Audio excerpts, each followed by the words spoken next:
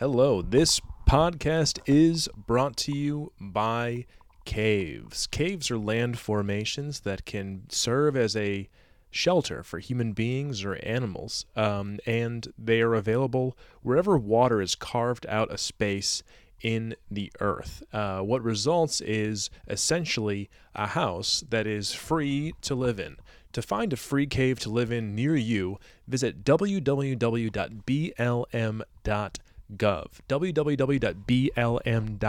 That stands for Bureau of Land Management, not Black Lives Matter. Visit blm.gov to find a free cave near you today. Thank you. Thank you, Caves, for sponsoring this podcast. This is Down by the River. I'm Terrence Hartnett, your host.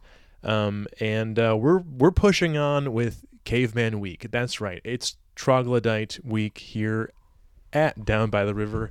Today, my guest is Marlo. Marlo is an author and a man who lives in a cave. I met Marlo at a coffee shop in Moab, Utah. It's a place I would go to plug in my computer to get power and internet to edit this podcast and to do all the things you need to do with the computer. And I was trying to plug myself in, and he was there. He had his own extension cord, and he offered me a hit off his extension cord. We got to talking, and he had a recumbent bicycle with a trailer behind it and an old greyhound dog.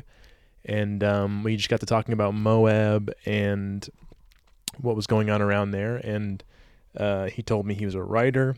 And at that point, right away, I was like, I want to have this guy on the podcast. I was short on guests. I also met Kelsey in Moab. And so in Moab, I don't know anybody. I don't have any friends or friends of friends in Moab. So I was looking for guests, and Marlo came into my life at the exact right time.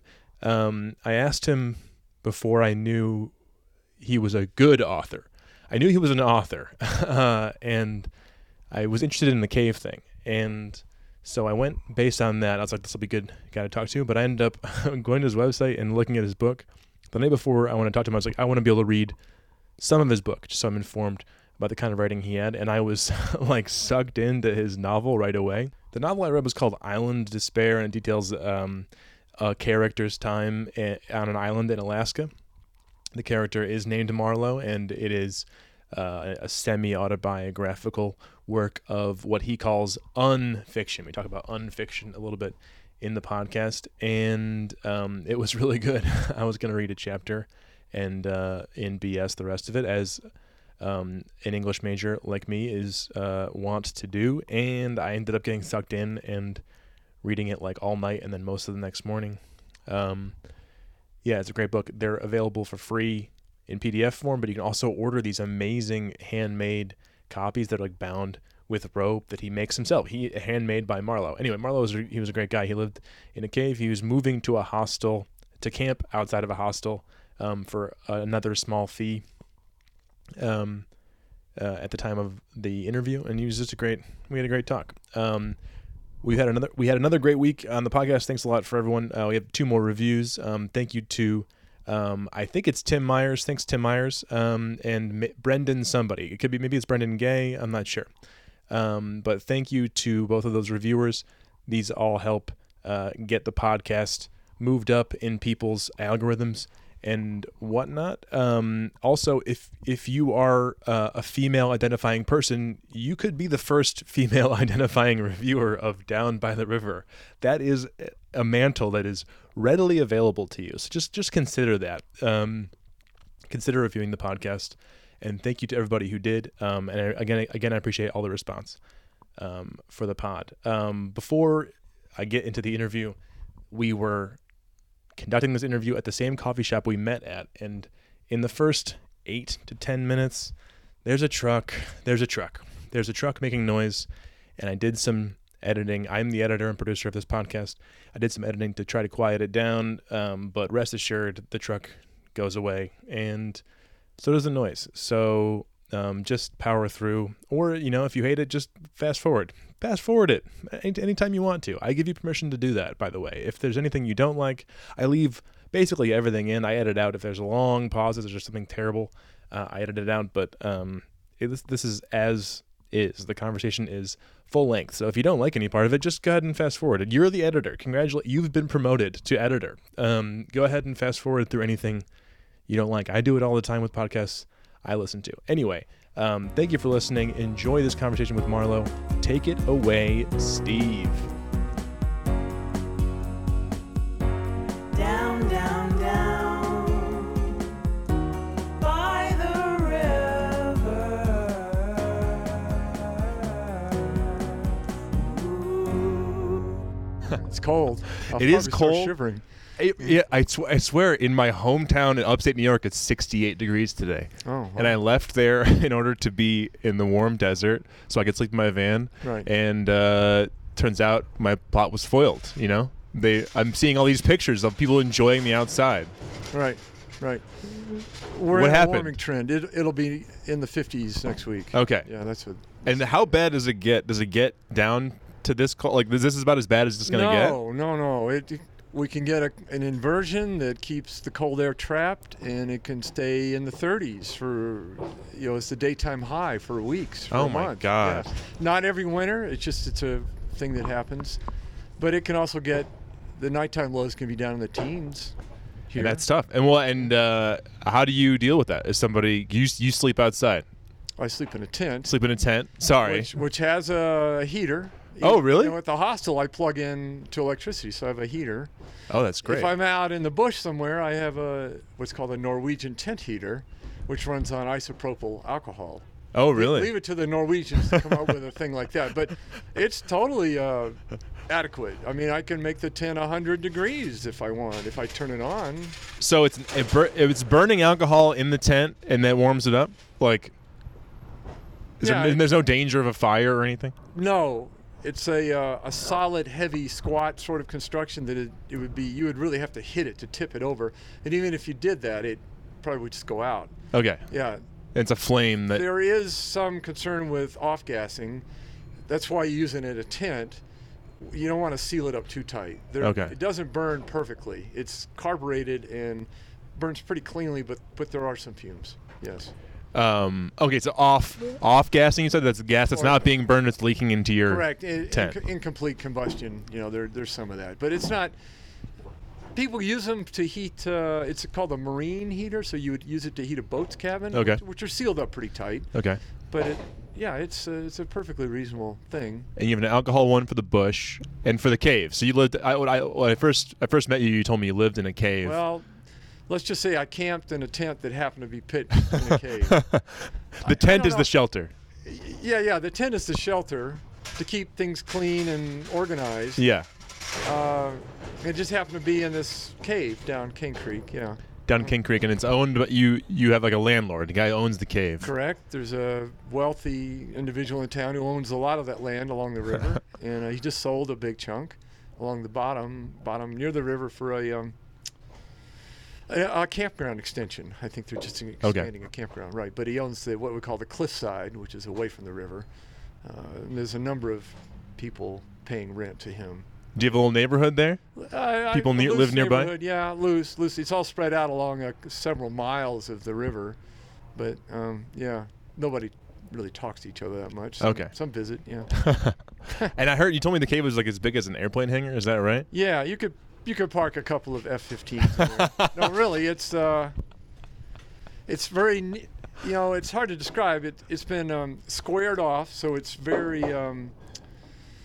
rectilinear, and it's been gravelized to keep the red sand dust down. So you have some gravel dust, but it's very clean and it's spare. Yeah. There's not much in there. Yeah. And you sleep out in the tent, and you do have a pad because you're not right in the gravel. You have some sort of pad to lie on. Oh yeah, I have when I'm sleeping this way, I have a nice trifold, a cot. thick, not a cot, but it's a pad, a trifold kind of. Yeah, it's totally comfortable. Nice. It's not like a thermarest that you would take backpacking or something. Okay. Which is that's what I would do if I was traveling. But, It's a little bigger. You can put it on the bike rig. Yeah, you can spread out a little bit more. Yeah. And it just stays in the tent. It's not a traveling thing at all. Yeah. When you're staying, because you're a writer, when you're staying in the cave, when you're living in this way in the tent, How are you getting writing done? Where are you writing? So having the tent out away from town is sort of the optimum setup for me. I've discovered when I've lived in different towns in the Intermountain West, this is what I like. I like living out in kind of a natural setting, away from the human-built environment, so that there's wildlife and more exposure to the natural elements and weather and so forth. But then I like to be able to bike into town every day. I come in every day. Every day. Yeah, and then access the culture of whatever's going on in the town, the library, the coffee houses, the public spaces, the scene, which is right here is kind of a scene, but the Lizard is a scene, and there's some of the bike shops are kind of scene, What's the Lizard? That's the Lazy Lizard Hostel. Okay. Yeah. Oh, that's where you're staying now. So you recently moved this past weekend. You moved from the cave to the hostel. Right, for the winter. For the winter, because it's got like shelter, more shelter. Well, because of the COVID situation, I had no place to write in the afternoons once it got cold. Yeah. So now that I'm back there, if all else fails, like today, I'm not quite sure what I'm going to do. It's too cold for me to sit out here and write. I know. And everything else is shut down. Yeah. The library is appointment only. I thought about getting a room at the library, like a study room would be good for something like this, like a small room we could be in. They have that actually. They have that, but they have 30-minute appointments for all library business. Right. An appointment only, and you could pick up stuff and then leave. It's very much controlled, which I guess, I don't know. Is it because Moab has got so much outdoor space that usually it's totally fine to be outdoors, that they're shut down more than even New York is right now? I guess that's true. Yeah. So it's a little bit of a problem. So that was the main impetus for going back to the Lizard, was that I knew that if I couldn't find a location downtown, I could just hike it on back up and just write my tent or write in one of the buildings. They have spaces, like community spaces you can be in. Yeah, which is But that's not my preference. When I come downtown, I really like to stay all day. So I have a friend who's the maintenance guy over at McStiff's Plaza, right a block over, and he thinks he might be able to let me just use his maintenance shed to write in. He's a good pal of mine. So I'll check with him here in a little The maintenance shed of what? They call it McStiff's Plaza because it was McStiff's restaurant, but it just sold, so it's no longer. Okay, right. I don't even know if it's McStiff's Plaza. Eddie McStiff used to own it. Yeah, the joke there, the waiters at the restaurant would always say, "Curses, McStiffed again." That was the joke. And that's just good, clean fun, of course. McStiffed, yeah. Yeah. What a name, McStiffed. McStiffed, yeah. So you're a writer. How long? So you wrote. Yeah, you wrote Island Despair, which I read last night, which is such a great book. And you said you wrote that a long time ago. How long ago did you write that book? 20 years. 20 years ago? I'm 63. I started writing that book when I was about 30. I just come back to the lower 48 from Alaska. And I wrote what I thought was a complete version. It was only maybe a 30-page story. And it kicked around that way for a while, then it got expanded on. And 10 years later, I'd gone on to work on other things, but 10 years later I was doing an open mic reading in San Francisco with Island Despair. Just of the story? Just one of those things at a bar, there's a lot of that. Oh, yeah. There used to be a lot of that. Comedians do the same thing, open mics and bars. And I was approached by Freedom Voices, the publishing company, who mostly published street poets and tenderloin kind of writers, and they weren't really interested in a guy from Wyoming. That's where I was from at the time. And I think another year or two went by, and they contacted me and said they were doing some joint projects with City Lights Books, the Beat Poet book store. And we're where is City Lights? Because I've heard of it, North but Beach. Okay. San Francisco, North Beach. Yeah, it's Kerouac and yes. Right. That's why I've heard of it in the context of the Beats. Great bookstore. And they were expanding their range, so they would be more open to a out-of-state, out-of-city writer. So that started a process of getting Island Despair edited and really honed, and then they published it in a small press way. Congratulations. Yeah, it was good. I went and did a tour and around the city and read at different places. Where was your life at that point? You're 43. Is that right? I was in my early 40s at that time. Yeah. And what was happening in your life at that point? Were you working? Were you living? I was living summers on a horse ranch in Wyoming. I was working as a cook and a horse packer, It was for an outdoor school. What's a horse packer? Packing like a load Yeah, under we were packing rations into backpacking and mountaineering expeditions in the Wind River Range, and it was part of a part of an outdoor education program that goes on up there. Right. So, and then I would also cook at the ranch, so doing that and writing. I was still writing. You're writing. Yeah, working. And then how did your life change at that point when you got published? Oh, no what change. happened? Yeah. It wasn't. I might have made $1,000 off of Island Despair total. So Oh man. no changes. I'm sorry. Well, No, what it's okay. The movie rights, who knows? You know what I mean? You never know. Right. Yeah. You could I have know. Timothy Chalamet playing the main character. Who knows? Yeah. It could Who knows? No changes that way, but it was, of course, reaffirming to be published. Of course, Get yeah, the exposure. validation of it. Validation. Yeah. Thank you. Yeah.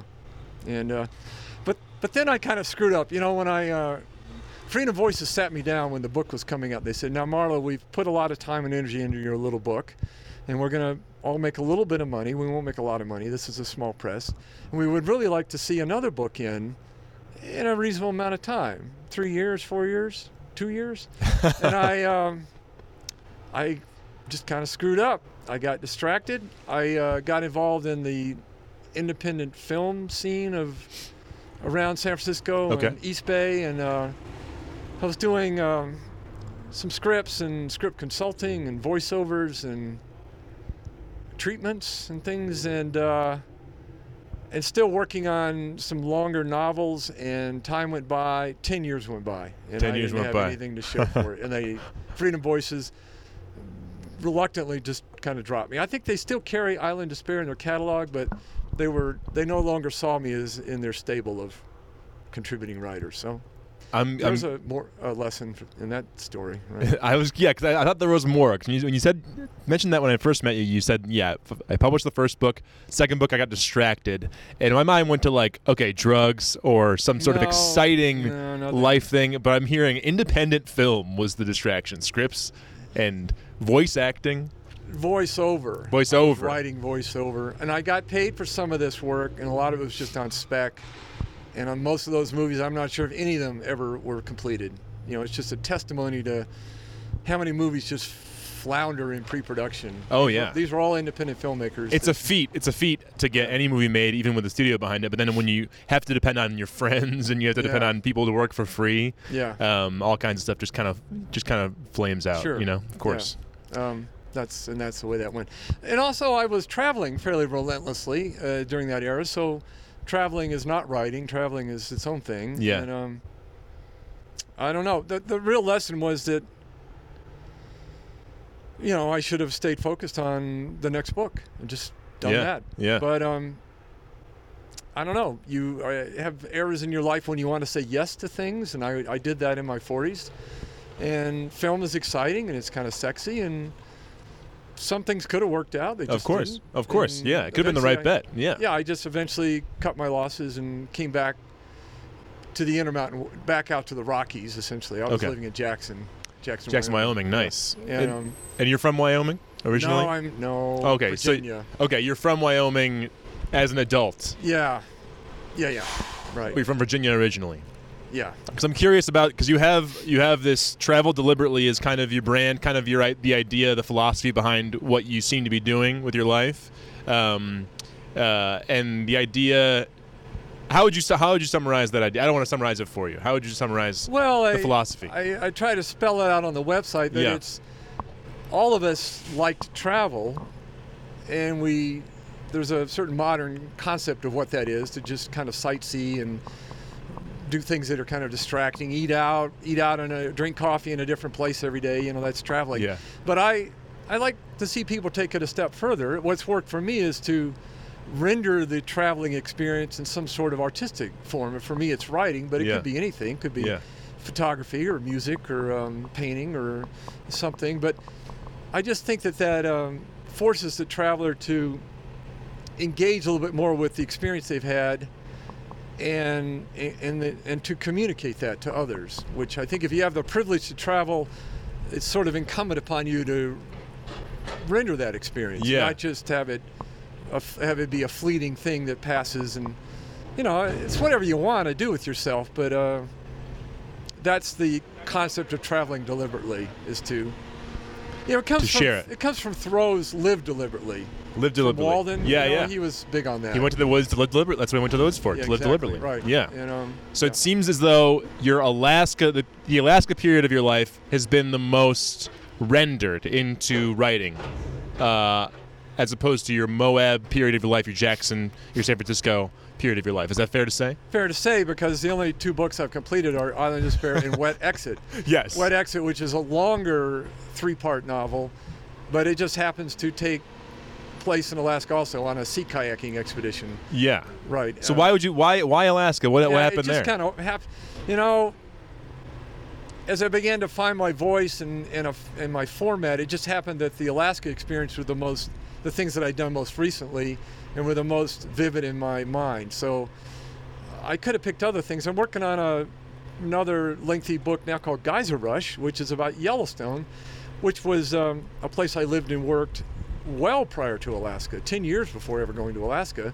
It just happened that the Alaska books got kicked off first. So, but now I'm on to a different thing. So it's not a specific weight of the Alaska period of your life. That wasn't especially weighty. Although Not Alaska's particularly. exciting in itself. It has sort of an allure. Like Yeah. the climate's different. The days are the way the night and day shift and all that stuff. It's remote. I mean, all that's pointed out in Island Despair. Like there's an allure to it. Yes. Yeah. Well, Alaska has a mystique Yeah. in the American mind, particularly, that's almost not equaled by any other state. It's Jack London, it's the gold rush, it's all the Klondike, all these things that are wrapped up that have created this kind of mystique. A lot of it's false and it's just kind of made up, I mean, that's kind of what draws young people to Alaska. And then I went up there and had experiences that were very different from what are considered traditional Alaska narratives. But Yeah. So the book that you wrote about it is you call it a work of unfiction. yeah, that's just kind of a cutesy, made-up thing to. It is cute. Yeah, it's the fact that the book is about 60% true and about 40% fiction. Okay. In fact, when I wrote it originally, I used all the actual names of the characters. Oh, really? And then when it was going to be published, I mentioned that to the publisher, and they said, "Well, you have to change the names." So I sat down with some friends. We had a little party one evening in Jackson, and we got the Jackson phone book, and we used it to come up with other names for the characters. Just pull them out of the phone book, or mixed and matched, And I think the names suit the characters, and but that's the way that went. So. Yeah, that's the only way I know how to write, is to base it on my actual experience. Yeah. I mean, who knows how much, that's kind of fiction in a way anyhow, but, and then just embroider and elaborate and expand upon that, so it becomes fictionalized. But it's not true fiction, so I just call it unfiction. Unfiction. Yeah. Yeah. It's catchy. Yeah. It's the kind of thing that an interviewer is gonna ask you about. Unfiction. Yeah, I don't think I'm the originator of that term. Okay. I think other people have used prob- it, but yeah. Probably in a better way or different way. I don't know. It's just, yeah. In that vein, the main character, the narrator, the unreliable narrator, as you say in the book, is named Marlowe. That's the name you go by as well. Which is not my real name. Not your real either, name. Right. It's a nickname. Yeah, It's a nickname for the main character as well. correct. That comes from the narrator of Heart of Darkness, Joseph Conrad's great book. Some consider it the greatest short novel ever written. At least in the old days, when it was a white man's canon. Things have changed now, and so I don't know where Heart of Darkness The stands. best white guy book ever written. Yeah, right. Yeah. That'd be fun if we Yeah. called it like that. Most people are familiar with the story because of the movie Apocalypse Now. Right. It's loosely based on the Right. same novel, and but I used Conrad's formatting as a kind of model to write initially. So the narrator goes into some sort of exotic place, has an intense experience, and then extracts himself and then writes his story. Yeah. And he writes it in a conversational way, which is the way Heart of Darkness is written, also conversational. And my real name is Mike, and I never really cared for it. It was just so common amongst my generation that Yeah. when a friend started calling me Marlowe, I just kind of went with that. And so that's become my name now. When did they start calling you Marlowe, and how? It was actually a guy I was working with at a cannery in Alaska who couldn't remember. He was trying to remember my last name, and he thought it was Melbourne or Marlowe, and then just suddenly a bell went off, and I thought, Marlowe, maybe I should just go with that instead of Mike. More distinctive. Yeah, it is. And my last name is Mewborn, spelled with an M, not an N. A common name in the Piedmont region of Virginia, but Okay. not very common elsewhere, and it's No. often misspelled and mispronounced. So I'm changing my nom de plume to Mars short for Marlowe, Mars Radcon. Radcon is Conrad with the syllables. Ha ha ha, switched Radcon. around, A so- spoonerism. Yeah. Or So that- something. Something. Yeah. So that I'm just going to go with that now. What is it? Radcon is the last name. The first name is what? Mars. Mars Radcon. You know, I've gone by Marlowe for 30 years. And it often gets shortened to Mars as Sure. a kind of nickname of a nickname. So I'm going to go with Mars Radcon. That's awesome. That's a recent shift. How does that feel to shift your name? Changing your name is so intense. It's like it feels like it needs to be symbolically significant, and to do it at this stage of your life, no offense, must feel strange. It's a little, it's a little strange, but I was used to the Marlowe shift. I lived on a commune for a while in Virginia. For 3 years, I lived at a place called Twin Oaks Community. It's one of the last remaining of the back to the land communes of the late 60s. Still going strong. 100 people, Wow. 20 kids. It was based on, originally on Walden 2, a B.F. Skinner's utopian novel, Walden 2. It's deviated quite a bit from the philosophy that the book is premised on, but because there's no charismatic leader, there's no official religion, it's labor sharing, income sharing, egalitarian, consensus decision making. Those are the things that have allowed Twin Oaks to prosper where other communes of that sort foundered. Yeah, there's Yeah. no leader on top who gets to have sex with all the women. Correct. So why even have a commune at all? You know what I gotta mean? wonder. Yeah. But where there were orgies and days when everyone Oh, on the thank God. commune dropped acid. So Oh, know, great. So Oh, there was perfect. some of the vestiges of the old '60s commune life, but mainly it's just an interesting experiment in living in adults, smart, well-read, educated adults trying to figure out what do people really need to be happy. Yeah. How much work, how much leisure, how much privacy, how much community, children, not children. And it was great. And it held me for 3 years during an era when I stayed nowhere for 3 years. It was just, and I would probably still be there if it was located out west and not in the Piedmont of Virginia. Okay, so was that the first venture out? Because I'm so curious as how you end up going from. How does this whole thing start? How do you become this person? It really started because I originally went to the Air Force Academy out of high school, Colorado. My father was a pilot Okay. and an Air Force officer. I don't know. I wasn't that into flying, but I got a presidential appointment from Nixon. He only appointed 100 guys to go. So Wow. I took the appointment. To and go went to the Air Force Academy? in Okay. Colorado Springs. And then something you apply for, Yeah, and then you it's- get a presidential appointment. Or you could get a congressional, I think, or senatorial. Oh, wow. Okay. You have to have an appointment from an elected representative. Oh, wow. Yeah, that's the way it works at all the military academies, West Point or Naval Academy. Oh, wow. Yeah. So I went, and I wasn't a very good fit. And I was the first I was the first cadet to successfully go AWOL from the Air Force Academy. Congratulations. By successful, I mean I got away with it. I left in the middle of the night. I was there for about 8 months, 9 months, and increasingly unhappy. Okay. I enjoyed basic training, but I didn't enjoy the academic year. And I So wasn't it was that the motivated. it was the school it was the school part of it that you didn't. Correct. That's Wow. Yeah. Not the militarism and because I'm seeing you as a hippie, proto hippie.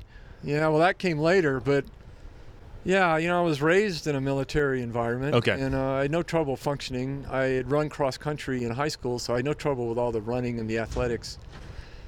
And maybe I should have joined the Marines instead of gone to the Air Force Academy, but I went to the Air Force. And once the academic year started, I was not happy. Why not?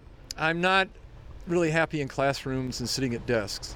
I'm a studious person, and I read a lot, and I, have my sort of quasi-academic discipline, but I was not, I don't know. You go to a place like that when you're 18, it's very rigorous.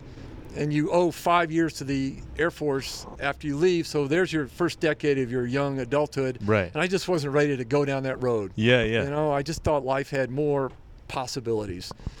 And I couldn't explain it to my family. I was such an easygoing, compliant kid that I had no vocabulary for, or no way to articulate why I was unhappy or what I would even do next. So my choice was to just leave in the middle of the night. And I escaped to Garden City, Kansas, Okay. just a place I picked on the map because it sounded good. How'd you get there? Took a bus out Okay. of Sea Springs and was there for 6 months working different manual labor jobs. And I'm sure you got a call or something. Well, they can't call you. Well, Yeah. What happens? I was on an FBI wanted list, and they had an APBs out, and I AWOL.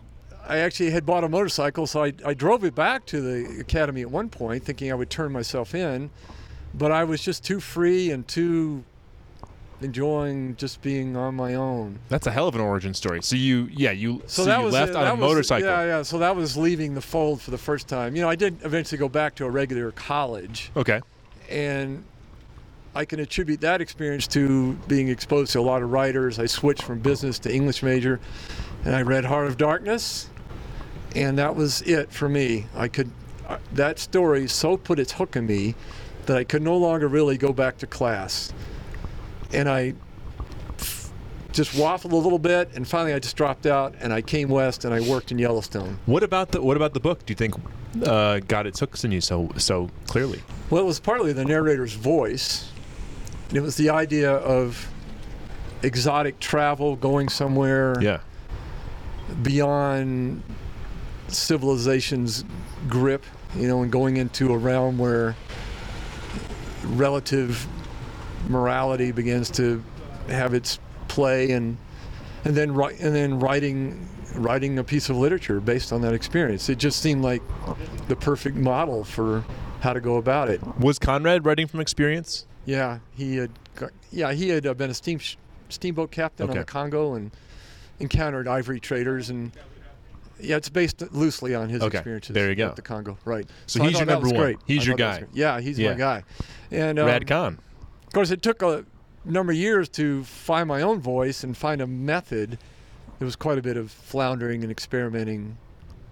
It took another 10 years before I began to write in the way I write. You know. And at now that point, you're in your 30s. I was 30. You're 30, and Yeah. you had been to Alaska at that point, because your main character. Correct. I'd been up there twice at that point, but yeah, the island despair, living on the island, working the canneries, and then being a pizza cook. Yeah. all So that. you were a pizza cook, because you write very extensively. I cracked this open. I was ready for like a travel log, a real, like a sort of like, you know, I went here, I went there, I met this person, I met that person. I learned a lot about pizza kitchens and how they work. Maybe more than you ever wanted to know.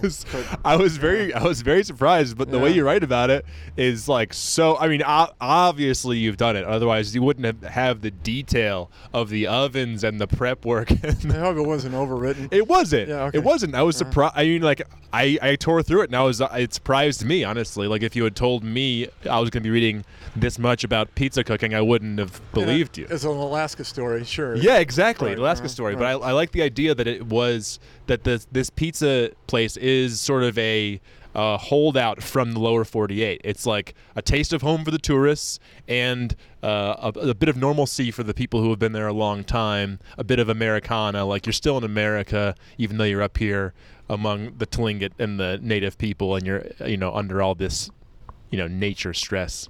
You still have the pizza. Yes.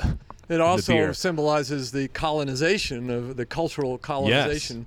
The creeping culture of the lower 48 convenience culture creeping into the bush communities and basically obviating what was there before. You know, the white person bush community, but also the native, the Aborigine, Yeah. you know, which was already decimated by that point, but slowly it was being totally paved over by. Paved over. Yeah. And I read some Edward Abbey at your suggestion as well. I'm reading Desert Solitaire right Yeah. now, and he has a polemic against the sort of like the paving of the roads in the national parks and who it brings in and who we're catering to and what we're erasing. You know, what are we getting for what we're giving up? Yes, right. Yeah. Good. Thank you very much. Okay, so Alaska. Where are we at in your? Okay, no, I want to go back. Well, there was the going AWOL. Thank And then kind of being talked into going back to college. By your parents? Yeah. That's what parents do. That's what parents do, and They want the best well, for and you. it was, Yeah. even though I ended up dropping out of that school too, I was there 2 years, and Which school was this? Roanoke College in Salem, Virginia. Okay, back to Virginia. Yeah, I think that year it made Playboy magazine's top 10 party school. And it still couldn't hold you. Yeah, maybe not. Yeah, no, I couldn't. It still couldn't hold you. But it also had a very strong English department. It was known for that, and I just fortuitously lucked into that situation and was had a couple of good professors who exposed me to a lot of great writing, Steinbeck and Conrad and Hemingway, and the old white man canon. The white guy. That's what I was just going to say. I hope that's all changed now, and I believe it has. It has, certainly, yeah. But that's the way it was then, in '70s, late '70s. Late 70s. Yeah, right. And I dropped out. I had a contract to work in Yellowstone Park, and having nothing else to do, I came out west and worked there, and that opened up that whole life of seasonal work and travel and wilderness and crazy romances and supporting some sort of artistic endeavor. Yeah. I ran into bohemians that were doing that, and I thought, this is it. This is the way to go, and I have basically been doing that for the last 40 years. So I'm curious as to where this started. You ride a recumbent bicycle with your dog. You're living in a cave. You're camping in a hostel, and it seems to be all in service of this sort of traveling deliberately, sort of being in it, experiencing it.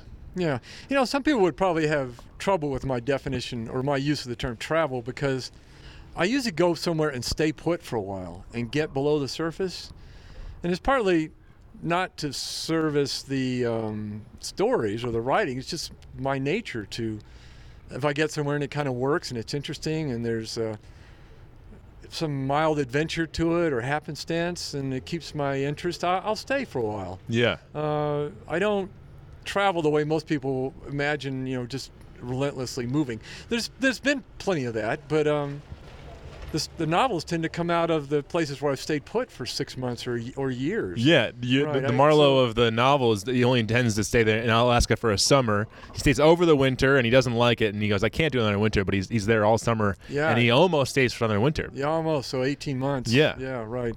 I'm trying to think. In this story, Geyser Rush, it starts in Oregon, where the narrator reads Peter Jenkins' great book, A Walk Across America, which is a very influential book to people who were young back in the 70s. A disenchanted young guy who was in college during the Watergate, Vietnam era, and just nothing seemed relevant, so he dropped out of school, got a sponsorship from National Geographic, and walked across America. It took him 3 years, and halfway across, he met his then, or the woman that became his wife. She walked the rest of the way. She walked with him? Yeah, from New Orleans to the coast. But a couple of books came out of that, which the narrator of Geyser Rush thinks, well, that's great. I'll try that. I'll try walking. I'll just hit the roads of America and walk. So there was kind of an episodic aspect to that book where he walks for a while, doesn't work that great. He takes a job on a fishing boat, does that for a while, and then ends up back in Yellowstone, where the thrust of the novel occurs.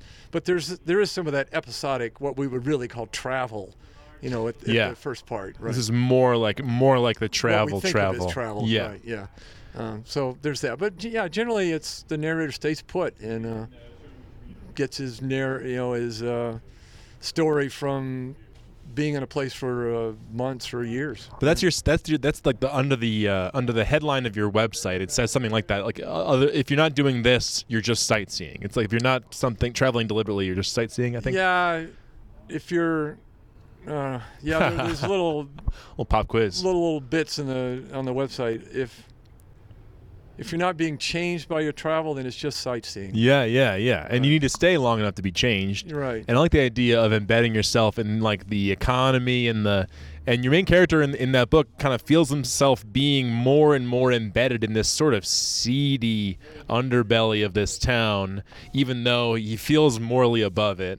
He's trying to be in it and not of it, but he ends up seeing a path in his life where he could be sucked into the sort of undercurrent of this town, even though he's not, quote unquote, one of those people. He feels himself being Well stated. That's sucked a good in. rendering of the plot. Right, and he doesn't want to stay there any longer. He's got to get out. He's got to leave this island, right? And even when his love interest, even in the projected future in which he gets his love interest out of there into some other place like Seattle or the other town in Alaska, he says, and I'd stay there for a few years until she got okay and then I'd move on. So he isn't even saying he promises to be with this woman forever. He just wants to get her out of the place she's at, kind of set her up somewhere else, and then continue. So he's that devoted to moving on that even when he's conceiving his next step, he's saying, "I'll be there for a couple of years, but I'm not going to stay." He knows his nature that he won't stick for a while. Yeah. He knows he could do it for 18 months or sometime, and then he'll have to go.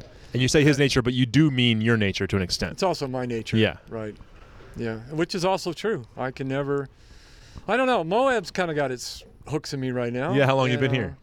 A year. Okay. And But you've been in Utah for a couple of years. no, Right? not really. I mean, I was in and out of Moab for 30 years. Okay. Just after reading Ed Abbey and checking it out.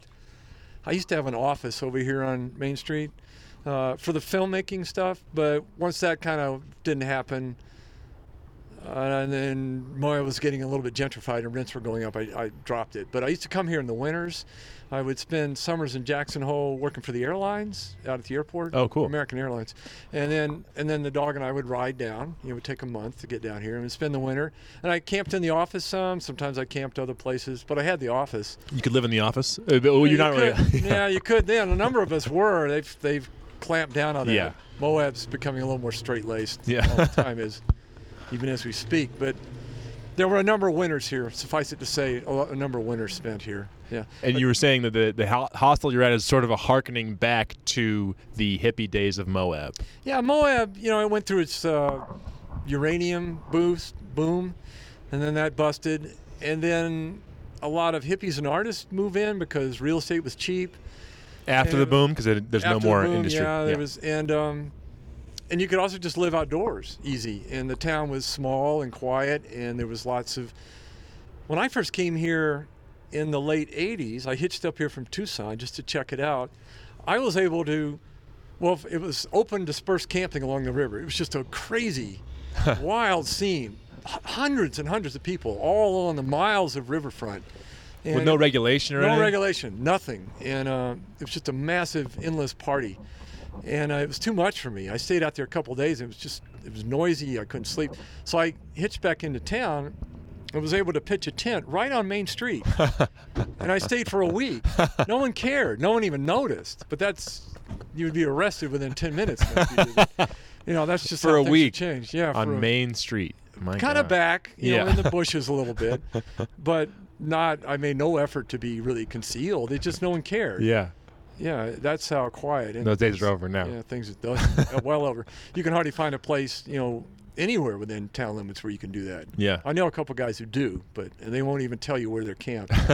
It's so difficult, Yeah. rare commodity to find a campsite. But yeah, I'm happy with the way I'm camping now. I don't need to squat in the bush out there, but Yeah. this is fine.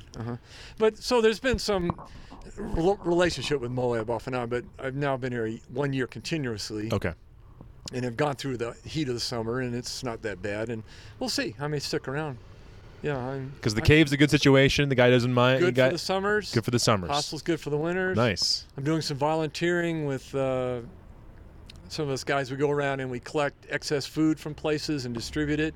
It's called Free Meal, and that's pretty fun. And the virus kind of put a damper on it, but Sure. we think it'll kick back up once Yeah. Well, people are still serving food. Yeah, we're still able to do it. I just do it a couple days a week. It's very low commitment. It's a couple hours each of those days, to pick up stuff. And where do you think you're going to go next? If there's next. I don't have a burning desire. I've been thinking about Slab City.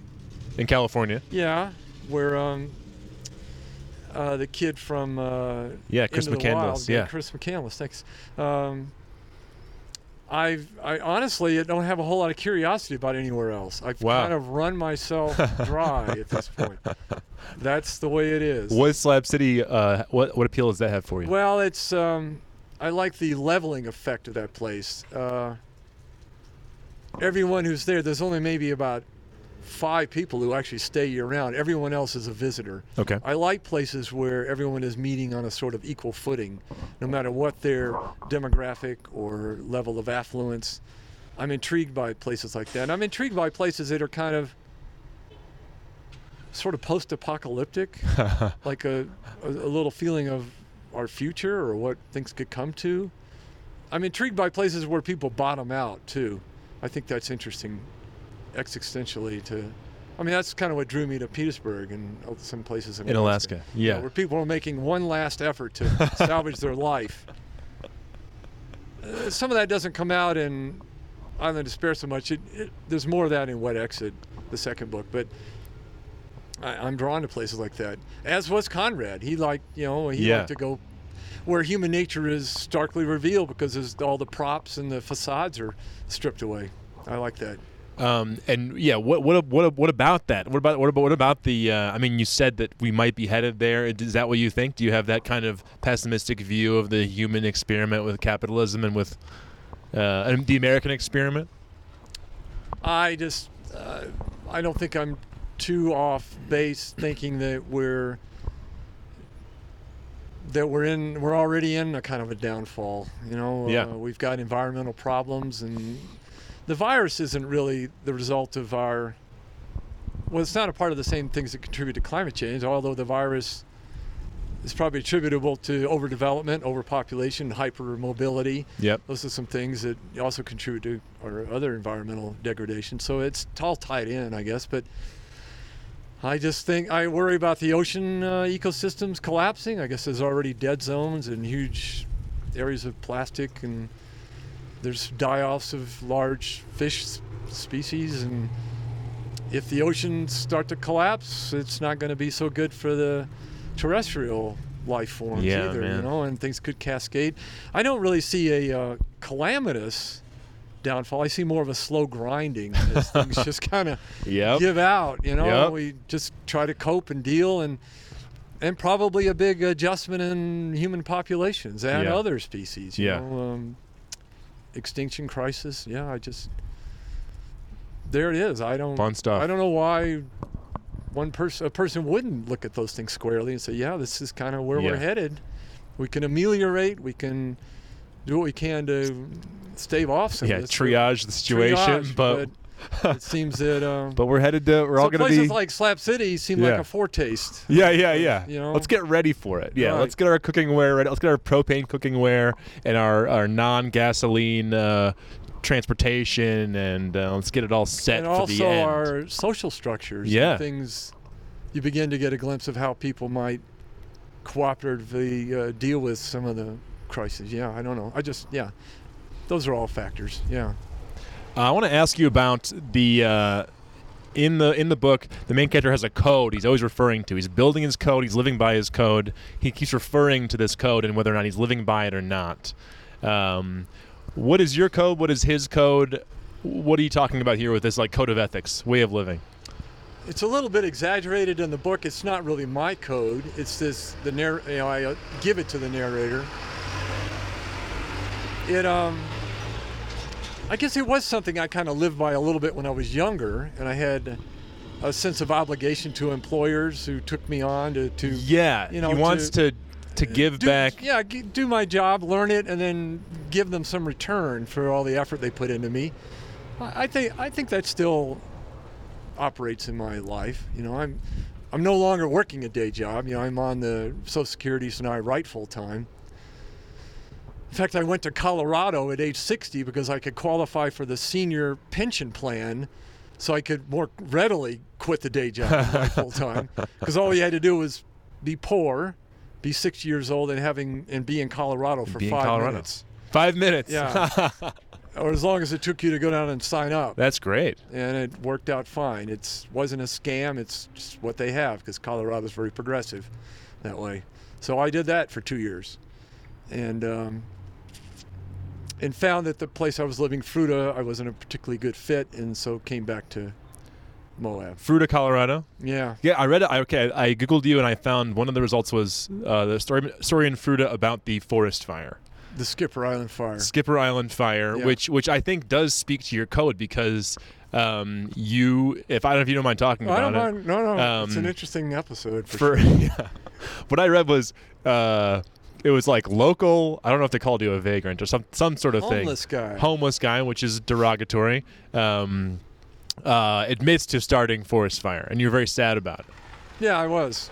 The basic outline of the incident, I was hiking with my dog down along the river in a place called Skipper Island, which is not really an island. There's a slough of the Colorado River that peels off a portion of the land.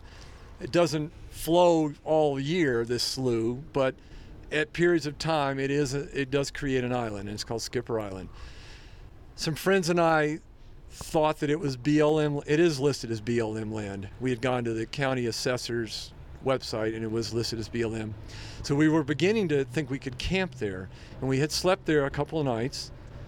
And then I was hiking with Flicks. I took a bathroom break, and I was burning some toilet paper, and it got away from me. I didn't leave it. I just was right there watching it, and I could not put it out. That area's undergone a tremendous drought, and they had, I don't know, people will be familiar with the saga of the tamarask, an invasive species that inundated all these canyons in the Southwest. I think it's an Asian bush or something. Okay. And then we introduced a beetle, which would feed on the tamarask, and it was supposed to just move at a mile a year, but the beetle just went crazy too. So we've got canyons full of massive amounts of tamarask fuel. Anyway, that was... What do you mean fuel? Like it's so dry? Yeah, it's so dry. Yeah, it's fuel for fires. Right. Right, and it's a problem. So my little toilet paper burning started the tamarask on fire, which is like, I think it's full of some kind of resin or something that burns like kerosene, you know? Yeah. Anyway, I was right there, and I couldn't put it out. If I'd gone crazy on it and sacrificed my boots, I could have probably put it out, but by the time I realized that I should do that, it was too late. And I tried to get water from the river. I tried a number of things, and I realized I'm not going to be able to put this thing out. So I called 911, and I said, my name is Mike Mewborn. I accidentally started a fire. I need some help. I'll meet the fire crew at mile such and such on the interstate. So I hiked on up about 3 miles, met the crew. They showed up, but they wouldn't go in. They were balky for some reason. They wanted to drive in, as the Yeah, article said, but you wanted to get them to come in and help. That's what the Yeah, article- really a couple of guys and some shovels, and we could have contained it, Yeah. or maybe even put it out, but they just, I don't know, they were just reluctant. And they did eventually send a crew in, but the fire was out of control by then. The next day was the windiest day of the spring. The fire became a massive conflagration. I mean, it never burned like some of these Colorado fires. I think it burned over about 200 acres, but all that burned was the tamarask. It killed a couple of the big cottonwoods, but most of them survived. Okay, It good. was just a fast-moving brush fire. But it did jump the interstate, so the interstate got shut down. Wow. They diverted all interstate traffic through the town of Fruta, and then the power went out, or was actually cut preemptively as a precaution. And I was downtown. I'd actually gone into my camp and extracted all my gear and my friend's gear, and was in downtown Fruta drinking a cup of coffee, watching all the interstate traffic being diverted down the ramp, the massive cloud of smoke that looked like a nuclear bomb had gone off just west of us, and the power's out, so everybody's out milling around. The grocery store's shut, everything's shut. And I saw a news crew in the parking lot filming all this for news out of Grand Junction. And I said, well, if they're still there when I get done with this cup of coffee, I'll go give them a statement. And I did. I walked up to them and They said, "Can we help you?" And I said, "Well, I'm the guy who started the Skipper Island fire. If you'd like a statement, I'll give you one." And boy, they had me mic'd up with the cameras turned around in 30 seconds. I was ready to go. And I warned them I may start crying because I'm pretty distraught about this whole Yeah. thing, and I didn't sleep much last night. And they said, "It's all right. We'll." They're loving it. They'd be great. Yeah. They were all, that would be more drama. Yeah, they want the tears. And I did get kind of choked up, but I just said, I'm very sorry for all the trouble. I didn't mean to do it. It was an accident. I was burning some toilet paper, and it got out of control. And hopefully the crews will get in there. And actually, at that moment, they had sent a tanker out to do fire suppression. They'd extract water from a pond or something, and then it was a helicopter tanker. Okay, tanker. So they were already doing drops, and it was getting under control. And by the next day, it was out. A very expensive operation, but that's what they chose to do. The fire crews weren't having much luck. It was just kind of the wind and everything, so they brought in the heavy artillery and got it done. And but then I was on the hook for it, and had to get a Legally? Legally, yeah. That's what happens out west. They find the person that started it, and then Wow. they're prosecuted. Wow. Yeah, that's the way it goes. So you And, could have dodged it. This is your code. You could have dodged it. You could have I not done could have anything. dodged it, but it's just not my nature. I actually thought that if I owned up to what I did, I thought maybe the fire crew would own up to their culpability, their failure to go in. And they just- did? No, they Yeah, didn't I step didn't forward. think so. Guess not. I didn't guess think they so. wouldn't, yeah. But my public defender was able to get a hold of the tapes. When you interact with a fire crew at their vehicle, it's all taped. Plus the Your actual conversation? actual conversation Wow. with the fire crew, as well as my conversation with the dispatcher. So she was able to show that yes, I started the fire, and that was my responsibility. But from then on, I tried to be a responsible citizen and report it, and that it was the fire crew's hesitation and reluctance to go in. And so I got off with just some community service and a small fine. Nice. Yeah. That's a good lawyer. She was good. She was a public defender and new to the job, so she still had energy, and Yeah. a lot of those people burn out. Yeah, that's the key. Tough job, not much pay, but Get someone young. she did a good job. Yeah. And I was very pleased, and I had my day in court, and it was fine. And I was facing a Chevron Oil owns a lot of the land along the river. They use it to access water for their operations, and some of the fire had encroached on their property, and they Oh were no! going What to will sue. Chevron do? Will They were- Chevron be okay? They were, guess what? They wanted me to pay them $100,000. Come on. Yeah. But after the public defender dug up the defense, they dropped the suit. They realized they were going to have to probably go after the city fire department, Yeah. who were as equally culpable. So that's the way it went. It was an interesting thing, and it kept me in Fruita longer than I probably would have stayed. The wheels of justice grind slowly. So Yeah, it took right. 6 months before I was finally had my final hearing. And then I had a winter's worth of community service, which was actually quite fun. I went down and worked with the city crew, the guys that dig the ditches and the sewers, and they just gave me all kinds of jobs that were, it was good. It was kind of a lack of volunteer opportunities anyway in Fruita, so that was my volunteering for There you the go. winter.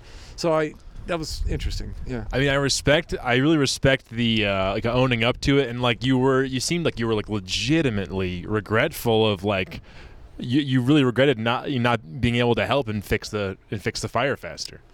True. There's another component to that. All these canyons, they probably need a fire. We've been suppressing fires in the West. Everyone knows the problems with Right. the fuel loads building up. That fire is a natural part of the cycle, and then we just don't do that because we have too many human habitations and structures. So that canyon or that riverfront benefited from the fire. Of It course. cleaned out all that tamarask, and it kicked off all kinds of natural cycles that had been, kind of held it in check because of it. So I don't have any regrets. So you're about that. welcome. Yeah. Yeah. They should probably have paid me to do it. Yeah. but- How about $100,000? but I'm sorry for the trauma it put everybody through. It really was scary. Yeah. And it scared people. And there was a moment when they thought they were going to have to evacuate Fruita. The fire was Wow. moving towards town rapidly, blown by westerly winds. And it was scary. And I'm sorry for that. And I'm sorry for the expense that they had to do in order to protect the town and Yeah. farms and ranches and stuff. So, yeah, it's wasn't my choice to have it go down like that. But it was an interesting article. I think it was very telling of your character and of the code that you seem to live by, that you owned up to it and you were very sorry and you're legitimately emotionally affected by having done that. And people responded to that. Good. I You got weren't a very- pariah in Fruta, the man who started the fire? No.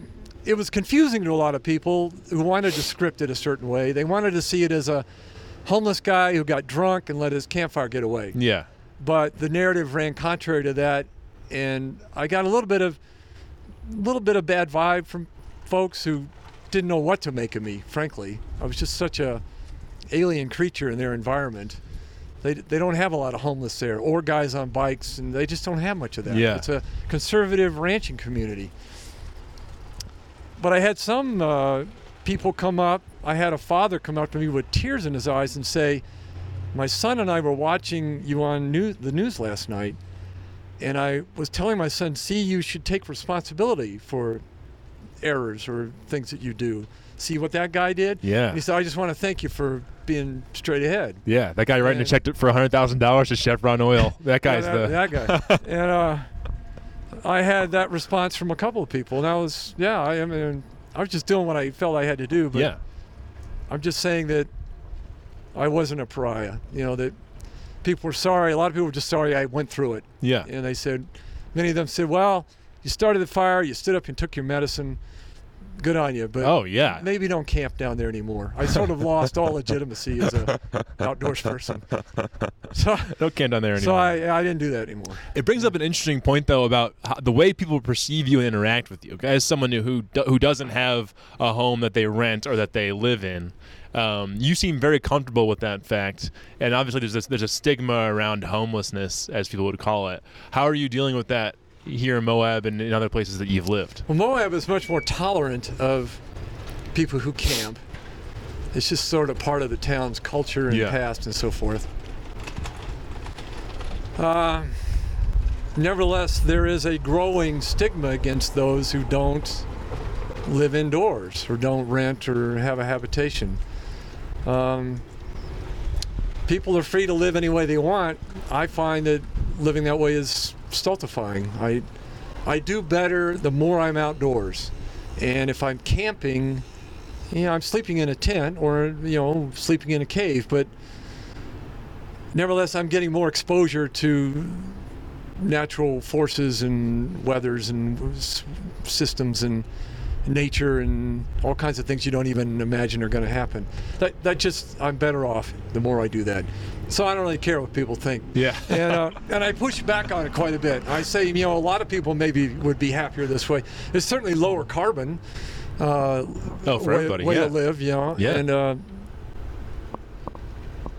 And for the bohemian, the person whose life is organized around an artistic pursuit, and we're in competition with all the rest of the culture for the things we need to live, it is one answer. You can live more cheaply if you camp, Yeah. live in a place where you can get around by bike, and it gives you a little edge up against all the folks who have nothing that compelling going on, and they're free to work a job full time because there's nothing pulling at them, no other pursuit that they'd rather be after. So that's always been the plight of the bohemian. Yeah, when you're reclaiming your time, you're not selling your time to an employer. You're reclaiming your own time for your artistic pursuits. Correct. Yeah, In addition to that kind of lifestyle actually it is harder and there's more hardship, but it's, I often think about the term authenticity. What's authentic? What's authentic goes back to how we lived when we were more aboriginal, and we had to deal with landscape and weather and climate and seasons and our own physicality.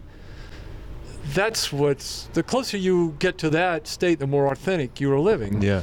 And I find the closer I get to that state, just the happier I am, the more engaged I am. So yeah, I don't expect to.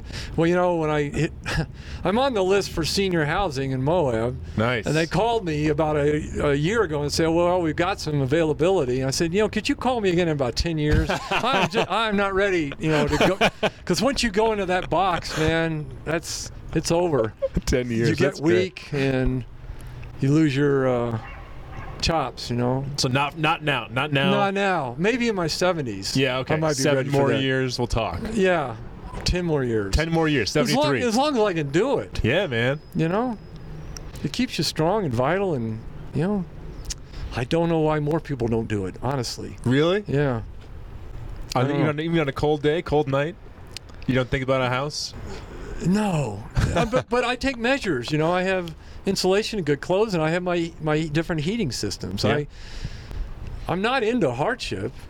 It's funny. People often think that if you don't go the furnished house route, then you have to go all the way and just sleep on bare ground or something. Like, no, there's lots of good gear out there, and, you know, there's good systems, and you don't need to be uncomfortable. I mean, there's always going to be discomforts, but you know what? There's no sin in being uncomfortable, despite what everyone in this culture tells you. Americans are not into it. Yeah. And it's not what drives the market. But to seek maximum comfort at all times, you know, that's probably not the way to go. course A little not. discomfort is okay. Of course. Honestly. Yeah. It won't kill you. Yeah. And it might even make you feel more alive. I think you're right.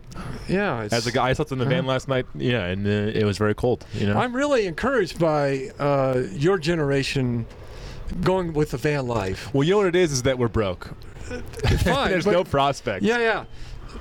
Which is kind of the bohemian's dilemma a little bit. But aren't you also learning that, you know, there's something to this? Absolutely. As Yeah. opposed to working like a shit job, or like having like one of my friends like just like working, you know, over Zoom in your own house, just trapped in an apartment in New York City. Oh my God, people in New York right now, it's like it seems miserable. And to me, it was like the only option. It was the only thing I could think of to do right now is just like travel around. And I'm very grateful for the opportunity to be able to do that. Yep. Thanks to some money from the government. Yep.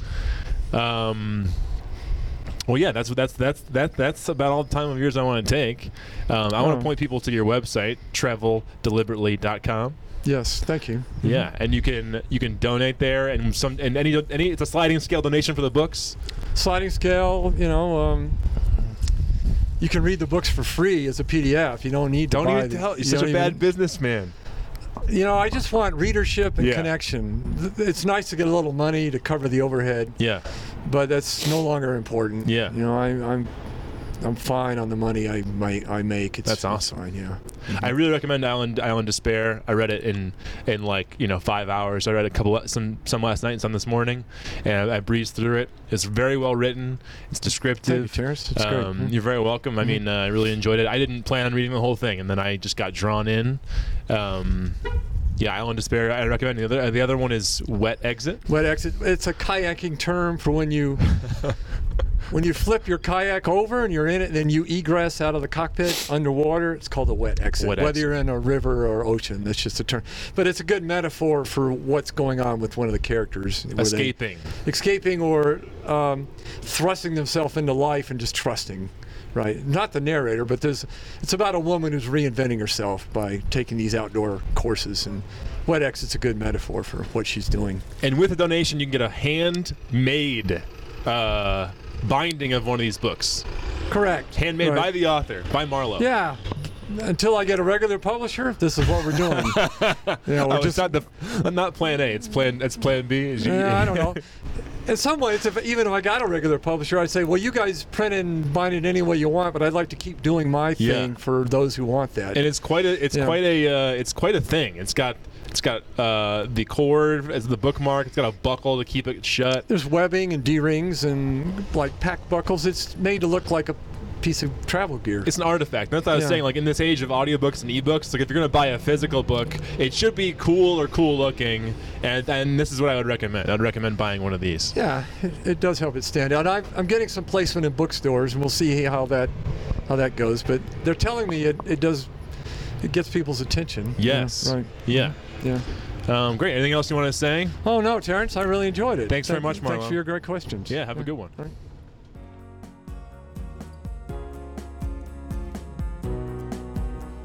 That was Marlo. Wow, I was so lucky to be able to meet someone so wise and interesting. How lucky am I? Or is it that everyone on this earth and in this country has the potential to be very interesting? I don't know. Maybe this is a development of the theme of the podcast. Anyway, Marlo's book and books are available at traveldeliberately.com, and I would recommend getting a handmade version, which is what I did, because that's what I bought one. I bought one, and I recommend it. Once again, the logo was designed by Rudy Schultz, and the theme song is from our very own Steve Gerard, who has a new musical venture called Crown Blue. Check out Crown Blue. The songs are amazing. And thank you very much for listening. I'll catch you next time. Bye-bye.